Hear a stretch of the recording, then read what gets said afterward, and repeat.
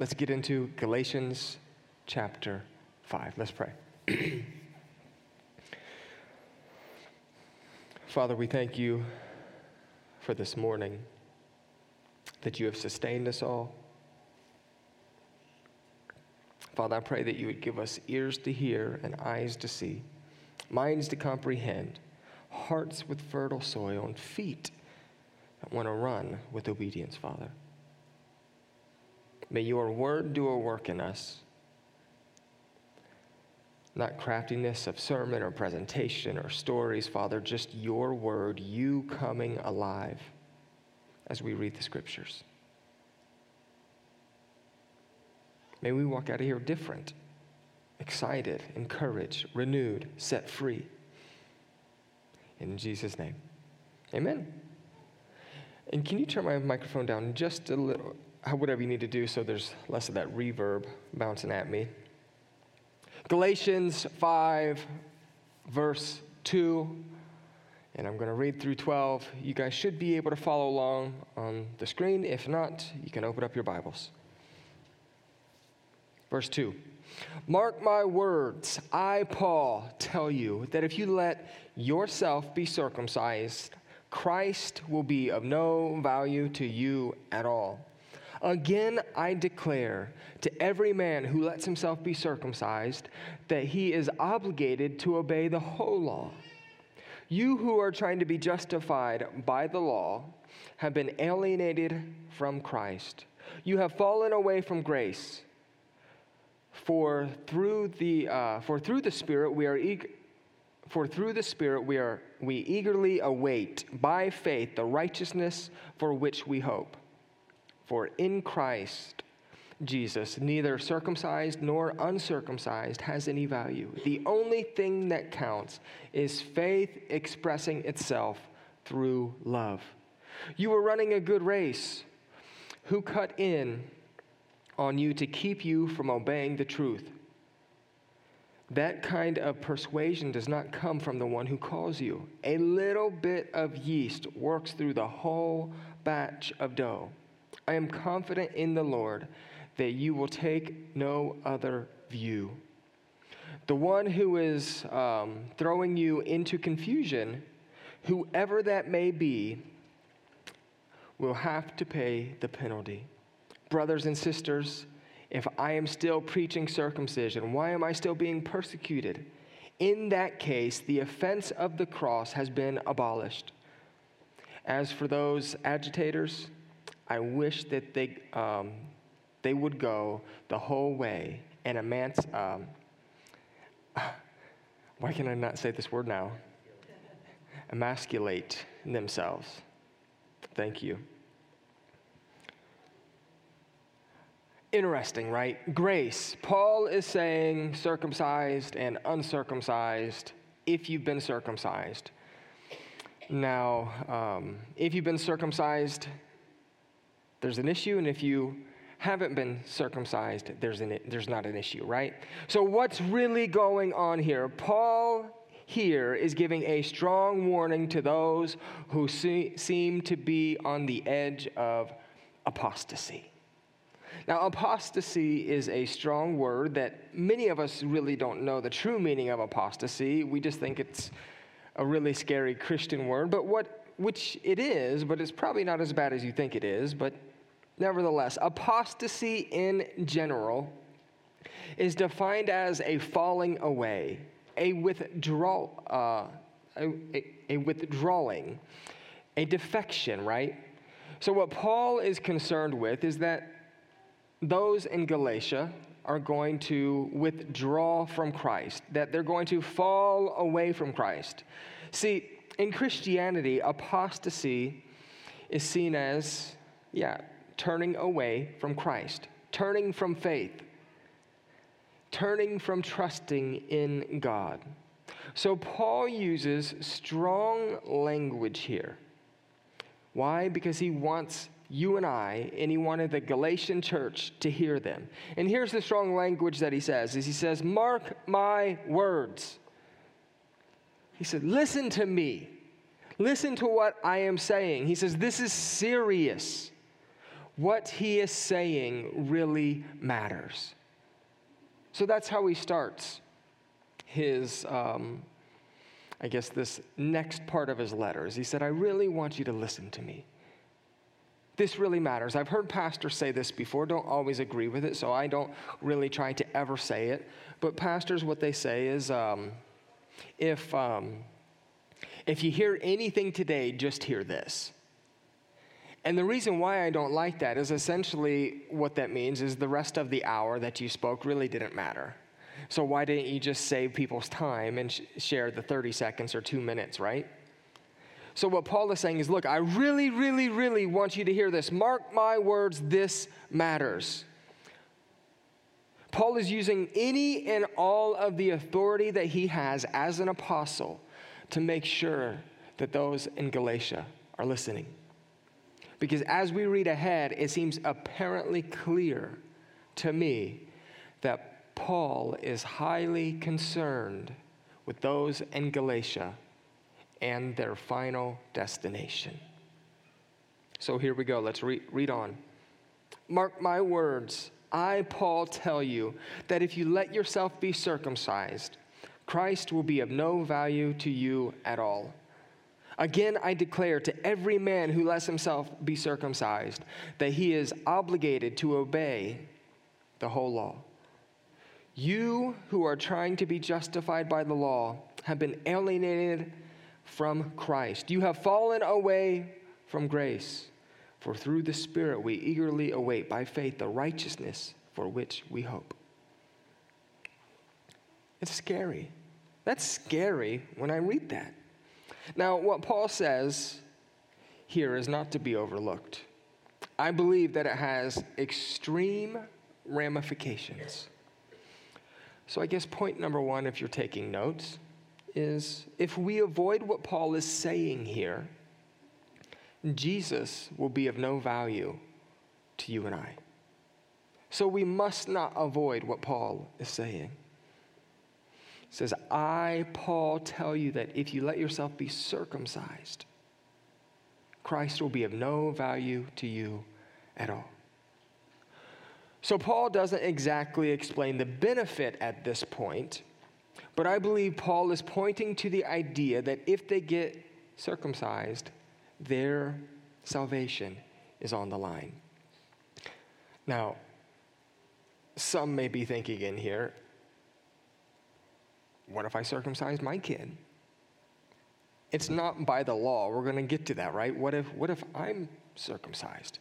Kind of weird, and I kind of almost blush even saying it. I can see you guys saying, like, did he really go there? I can read some of y'all minds. You're asking if you need to come repent. Now, it would be horrible of me if I said, all of you who need to come up and repent, come repent. Nevertheless. So Paul doesn't exactly explain the benefit, right? So I can hear someone thinking right now, isn't the pursuit of not doing works a work within itself? Because Paul's saying, hey, if you go get circumcised, then I'm questioning whether apostasy is coming to your life. So then you say, well, isn't the work of not doing works a work? You guys following that? Like, am I not working by not working? And that's legalism. Nevertheless, Paul is not saying that you earn favor by not doing works. What Paul was addressing head on is the fact that if they receive the snip, that their thought process, that their connection with God, that their ideology is so far off that he fears for their future.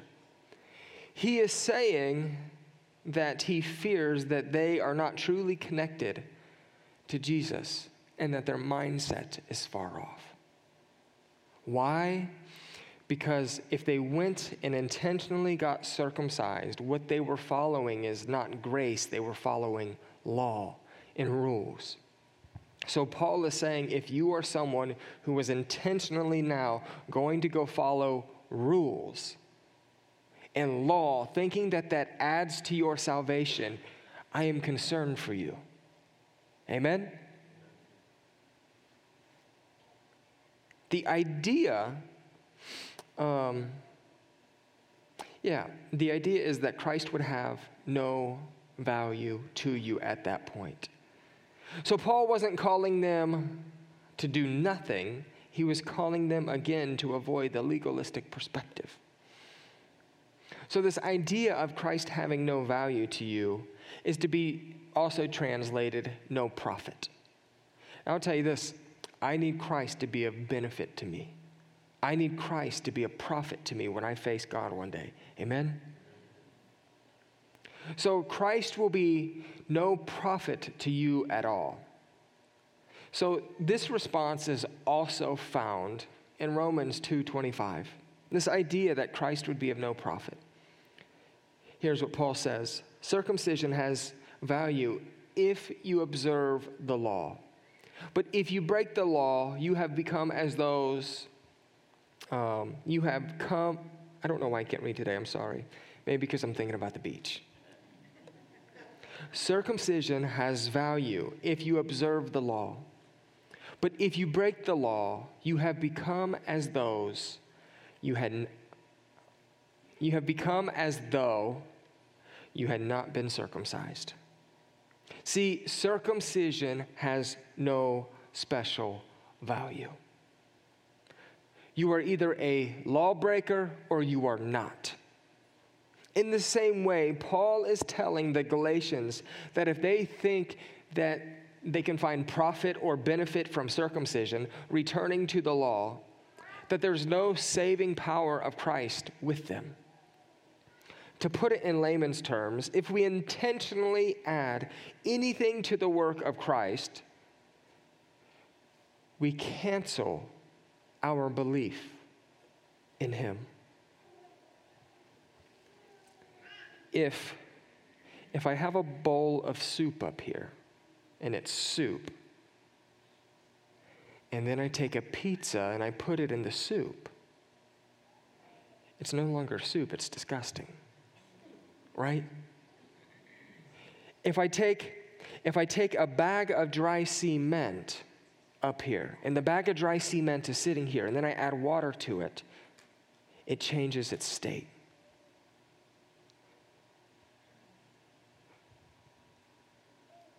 What Paul is trying to say here is if you add anything to the work of Christ, it's of no benefit to you any longer. We can't add anything to the work of Christ, because if you add anything to the recipe of Christ, if you add anything to the recipe of Christ, you're missing the point. If we intentionally add anything to the work of Christ, we cancel our belief in him. Many people try to add to the work of salvation. We've all done it. They make up their own emotional thought process of sanctification and salvation. Thus, if you follow this perfectly, you will earn rights to heaven. We see this all over the globe. I pick this, I pick that, and salvation becomes a self-justification recipe. The recipe to be reconciled to God is simple. One ingredient, Jesus. That's the recipe. That's how we are saved today, Jesus. It is pointless to add Christ to any requirement or steps because grace doesn't work that way. The gospel says that we are saved by faith in Christ alone, by trust in Christ alone. Other religions say that we are saved by Christ and maybe penance. Some say that we are saved by Christ, good works, and temple observation.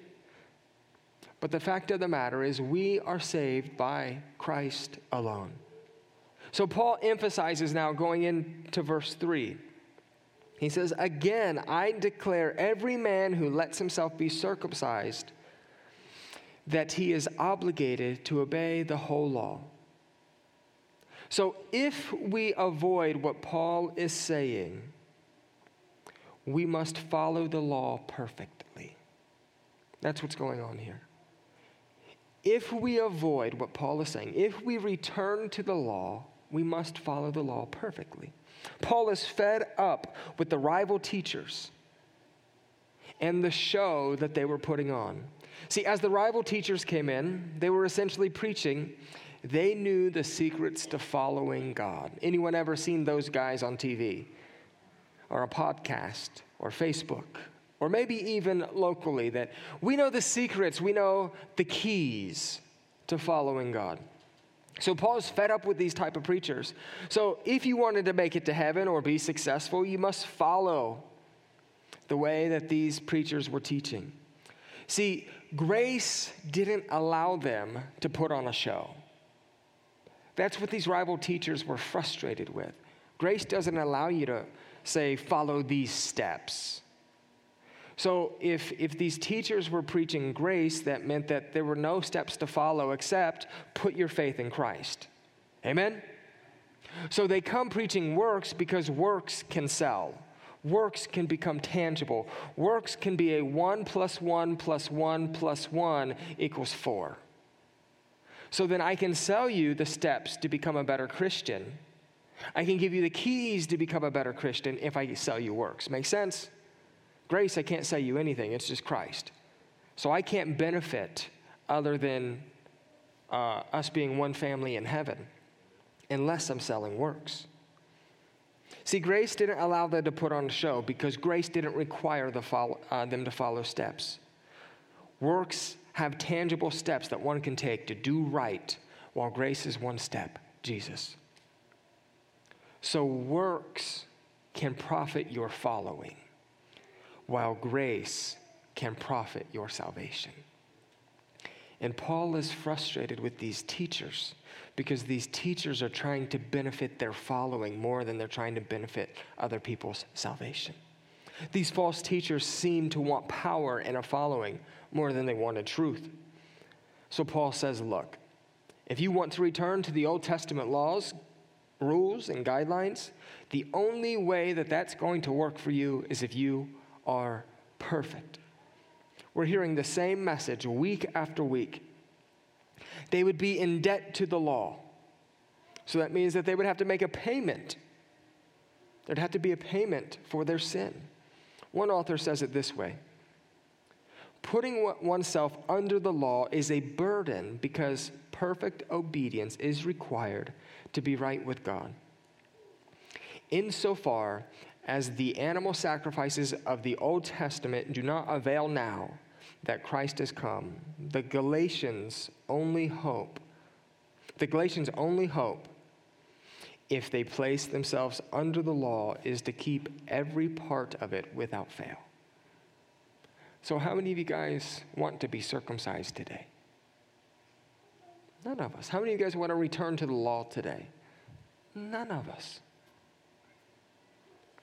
See, today it is impossible for you and I to be saved if we add anything to the work of Christ, because a little bit of leaven ruins the whole loaf. Our faith as believers is in Christ alone. Look, it's not gluten-free banana nut bread if you put gluten in it and you put strawberries and other things to it, right? Likewise, we cannot add to the recipe of Christ. It's Christ alone. Amen? So today it is impossible to be saved if you add to the recipe of Christ. Why? We're going to get to it here in a little bit. But if you add to the recipe of Christ, you're no longer trusting Christ alone. You're trusting Christ and self, or Christ and works. So verse 4. You who are trying to be justified by the law have been alienated from Christ. You have fallen away from grace. Now this is scary. This sounds scary. So if we avoid what Paul is saying, we turn our backs on grace. So we must ask the question: is Paul saying we lose our salvation if Christ is no benefit? Because he said that in this verse, Christ is no benefit. Is Paul saying we lose our salvation if we have been alienated from Christ? Is Paul saying we lose our salvation if we have fallen away from grace? And that's where I'm going to pick up in 6 weeks when I come back from sabbatical. So,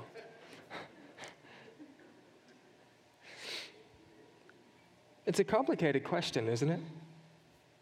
Because right now, there's people in this room, and here's the doctrinal, the theological, the one stance that I will never become negotiable on, is that Jesus died and resurrected the grave, and he was perfect, and he's the only way to heaven. And a sin is a sin. Amen? He's the only way to heaven. That's what I'm willing to die for. Amen? Anyone else in here willing to die for that? Because what ends up happening is, coming in September, we're going to go over the book of Revelation. And while we go over the book of Revelation, there's going to be some doctrinal ideas. There's going to be some Christian worldview ideas that come up about the book of Revelation. And is there a rapture? Is there no rapture? Is it pre-trib rapture? Is it post-trib rapture? Is it mid-trib rapture?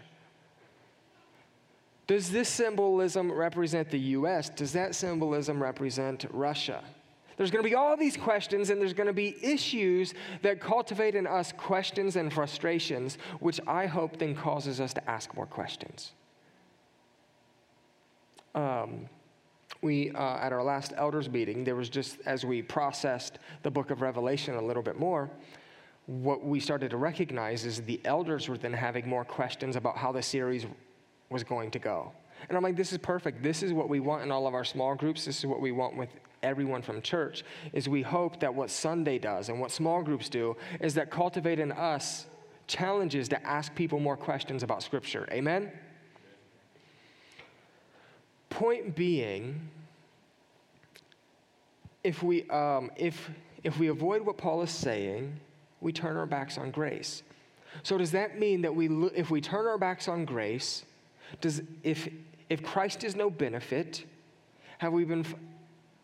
if we've fallen away from grace, does that mean that we lose our salvation? Now, I shared all those 4.5 minutes to say this. Doctrinally speaking, some of us in here have been conditioned or have been taught to believe two different ideas. Some of us in this room believe that once you're saved, you're always saved. And then maybe there's a few of you who believe that you could lose your salvation if possible. There's different ideologies. So let's just stand up and divide each room. Once saved, always savers over here. And then never savers over here. And then we're going to create little subdivisions of pre-trib up front. And we're just going to really isolate ourselves. No, that's not the point. The point here is, based upon your interpretation and the way that you've been raised and the way that you've been trained and the way that you have interpreted Scripture, is going to help you interpret this verse. So some of you believe, since we're once saved, always saved, then Paul could not be talking about our salvation. And then others of you are like, no, Paul could be talking about your salvation. So we will land. Let me just start landing. You guys are like, praise God, thank you. Let me start landing. So it is a complicated question. What I'm saying is the way that you have been raised, yes, will help you interpret this. So we must first acknowledge that the language Paul is using here does not suggest that they have fallen from grace at this point. The heresy that had been preached to them, has not fully grown up within them yet. Right? He's still urging them to turn from their ways. So it's not as if they're too far gone. In this letter, Paul is exhorting them to resist the false teachers who are not teaching the true gospel of Jesus Christ. It seems as if Paul is letting them know what will happen if they turn back to the law. Paul is being straightforward. There is no wiggle room here. And here's what he says. They will be alienated from Christ, and Jesus will be of no value to them. if they turn to circumcision. It's very explicit. It says Jesus would be of no value to you. Not some value, not a little bit of value, zero value. And the value that I need Jesus for is the value when I face a holy and perfect God. I need the value of Jesus' death and resurrection. Amen? See, the law and circumcision oppose Christ. They each try to earn their way to being justified, which means they are trying to accomplish the work of justification on their own terms instead of fully trusting the work of Jesus on the cross. Paul has stated over and over again that salvation by works is impossible. I know I haven't answered the question yet about losing salvation. I would say that the moment we believe that we must add something to the work of Christ is the moment Christ is of no advantage to us according to Paul's teaching. The moment I have my chili and then I put food poisoning in it, it's no longer chili, it's poison. The moment I have the perfect death and resurrection of Christ, and then I try to add my works to it, what is it? It's now poison. Why? Because my works don't earn my way to heaven. There's one recipe, and it's Christ. Our way to be reconciled to God is through Christ alone. So adding circumcision, rules, or laws is our way of self-justification. It's our way at looking at God and saying, I know what's best. I know how to earn my way. I know what to do. So I'm going to add to it. Which is a piece of why we see in Matthew 7, Jesus says, I never knew you, away from me. And they say, out of their self-justification, did we not try to do this work or that work or this work? And Jesus says, plainly, I tell you, I never knew you. So does this mean that yesterday you made a decision and you tried to earn God's favor, that you have lost your salvation? Absolutely not. See, circumcision was a very intentional choice and a direction for someone. Amen? See, circumcision wasn't just something that just happened to you. It wasn't just a quick fly-by-night, I want to go get circumcised. What this was, hey, I'm making an intentional decision to go follow works and add to the work of Christ, and that's what I'm going to follow. Now, am I saying that those people who then got circumcised couldn't repent of their sins and come back to Christ? Of course they could. But if within their following of these works, they continue on that path, Christ is of no advantage to them. So I do believe that someone who turns their back on grace and turns to work intentionally will not have the value of the blood of Jesus when we meet God. Law and grace are opposites. The law tries to find righteousness by doing, while grace gives righteousness as a free gift. Amen? You and I get that free gift today. So if we avoid what Paul is saying, we lose hope for the future. That's why I can talk about once saved, always saved the week before I leave. You guys can just forward your emails to Stu. I've learned a few things over the years. Are you guys okay with that section? Look, I'm not saying people lose their salvation. I'm saying people put their faith in something other than self. And we could keep on going down rabbit trails of, well, yeah, it's all by the grace of God, and God's grace can still cover them. But I think if we intentionally choose and believe in our hearts and put our faith in self-justification, then Christ is of no advantage to us according to Scripture. I'm going to stick to Scripture and not me trying to make it easy for us today. For through the Spirit we eagerly await by faith the righteousness for which we hope. through the Spirit, through the Spirit, through the Spirit, not through works, not through obedience, not through ritual, rather through the Spirit. See, we could even await righteousness within our works. See, yeah. But we must do it through the power. Yeah, so we can wait for righteousness. We can hope for righteousness. But we must do it through the power of the Holy Spirit. Believers are to put their hope in what God has done for us in and through Christ. But to look away from ourselves and our works, we need the power of the Spirit to lead us.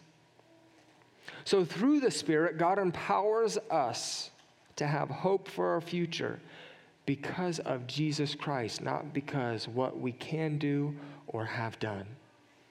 One author says it this way, that you and I already have all the righteousness needed for a union with God.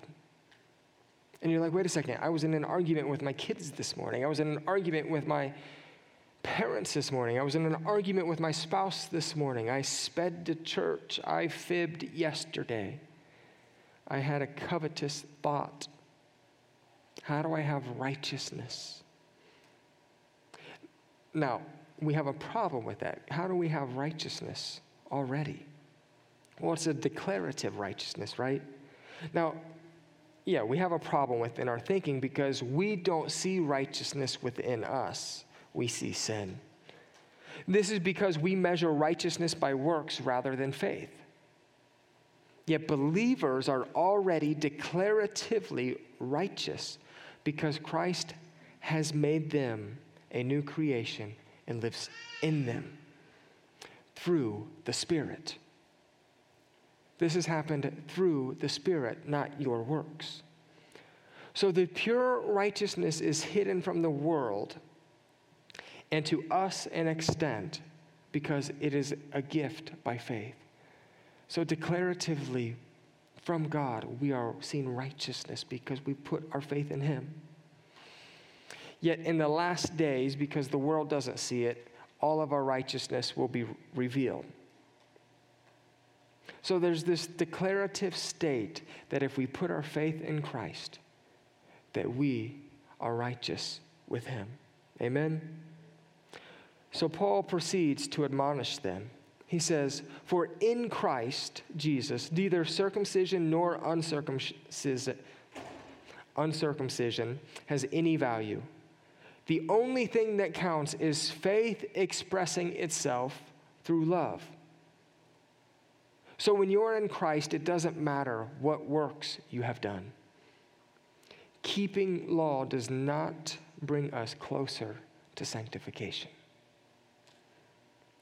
Whether we are circumcised or not, whether we are abstaining from certain foods or not, whether we are observing certain festivals, days, or rest, or anything like that, whatever it may be, these things are not a path to righteousness.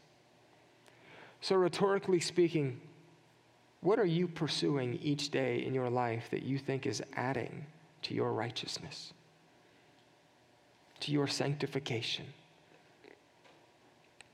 We always bring it up, but is it paying it forward?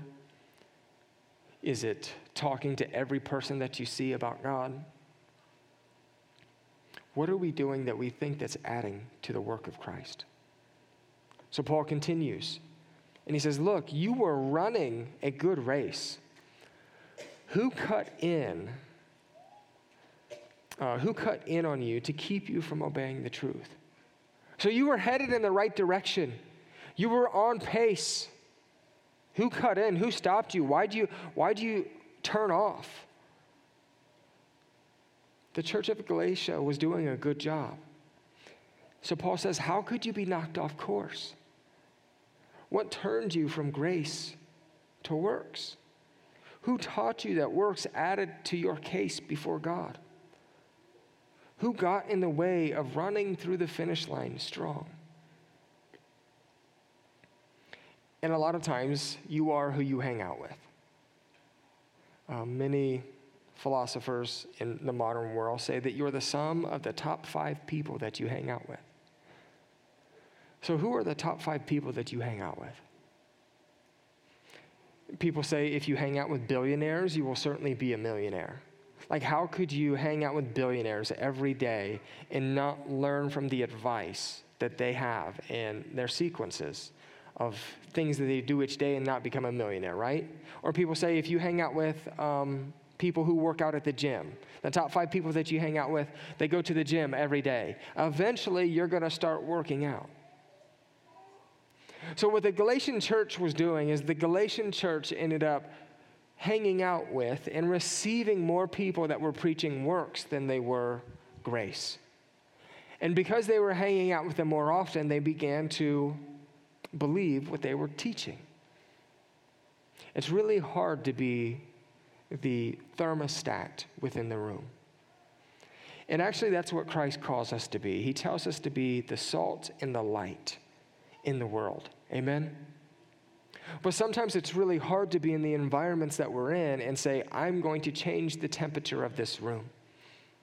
So with all these false teachers coming in, with all these false preachers in the Galatian church, it felt as if the Galatian church, it was easier, or the path of least resistance, to stand up for what was truth and go. It was easier for them to go along with things than to stand up for truth. So Paul says, you are running a good race. Who got in your way? Verse 8, see, that kind of persuasion does not come from God, from the one who calls you. He says, the things that you are being taught didn't and don't come from God. See, and that's not easy to say, and it's really hard to hear. The Galatian church was not intentionally rebelling and saying, I'm going my own way with God. They weren't saying, I'm going to make up my own rules with God. The Galatian church, I believe, was being sincere in their attempt to follow God. And I would say that many of you and I today, that you and I are being sincere. How many of you feel like you're being sincere in your faith today? Raising your hand. Yeah, I feel like I'm being sincere. But imagine if some leader or elder came to you and said, hey, look, you may be sincere in your faith, but you're wrong. That would really hurt, wouldn't it? In this world, y'all would probably leave the church. Come on, somebody. How many of you guys would leave the church? I mean, all right. How many of you guys would not leave the church if I came and told you that you were doing it wrong? All right, we got a couple that wouldn't. The rest of you, I guess we can't have real conversation about Christ then. Dave, I'm coming for you. I'm kidding. So Paul comes with a strong word. And he says, look, you are running a good race. This kind of persuasion does not come from God or from the one who calls you. So why are you following this? What you are doing is not biblical, he's saying. And he continues. He says, a little bit of yeast works through the whole batch of dough. A little bit of this kind of belief will greatly affect your life. A little bit of this kind of belief will greatly affect the church. A little bit of this kind of belief will ruin the whole dough. A little bit of yeast will ruin the whole loaf. Not only does it affect your life, but it will affect the whole church. And Paul says, stop it right now. Stop thinking that you can add to the work of Christ. Avoid it. If we keep on allowing this influence within the church, it will destroy it. You will not have a church any longer. And I'm not talking about, like, you still might have a gathering, but you don't have a church. I believe that there's social gatherings all over the world. But a church means that you're going to preach God's word and you're going to stick to it. Amen? One amen. Verse 10. I am confident in the Lord that you will take no other view. The one who is throwing you into confusion, whoever that may be, will pay the penalty. Those who add to the cross one day will face penalty. Scary. Verse 11. Brothers and sisters, if I am still preaching circumcision, why am I still being persecuted? In the case of the offense of the cross has been abolished. Paul says here that he is being persecuted because he preaches Christ and the cross without circumcision. They are not mad at him for preaching Jesus. They are mad at him because he's not preaching circumcision. They are mad at him because they want to add to how you earn righteousness. And that's why he remained a stumbling block to them. See, it was Jews were preaching Jesus, but Jews were also preaching Jesus and. Verse 12, for us to wrap it up. As for those agitators, I wish they would go the whole way and emasculate themselves. That's strong language. So we're talking about circumcision here. And smart aleck Paul comes in and says, I just wish they cut the whole thing off. Not my words. Y'all are free to laugh. Paul is so mad, he says, just go cut the whole thing off. Now, some of you are justifying your anger right now. Some of you are justifying your words right now. Contextually, that's not what's being preached here, and you can't use that to justify your anger. Contextually, what Paul is saying is Paul uses significantly strong language here for those who are preaching Jesus plus something else. See, he does this because he wants the best for them. He does this because he wants you and I to know today that legalism and works has no place in the kingdom. He's like, if they're going to be that silly to preach circumcision, just go tell them to cut the whole thing off and we'll be done with it, because that's how crazy it is. They are this is a highly contagious seed of Satan. Works and legalism within the church is a seed of Satan. It's highly contagious. It is taken away from our joy. It is taken away from our liberties. It is taken away from our peace. It is taken away from our hope. It has put us under bondage. It disrupts the Spirit's work within us and through us, and it distracts us. Works and circumcision and legalism distract us. And a little bit of that can ruin the whole church. Legalism tries to steal from the work and the holiness of the cross. Amen? So Paul is frustrated with those in Galatia, and he says, look, if you pursue works, if you pursue circumcision, Christ is of no value to you.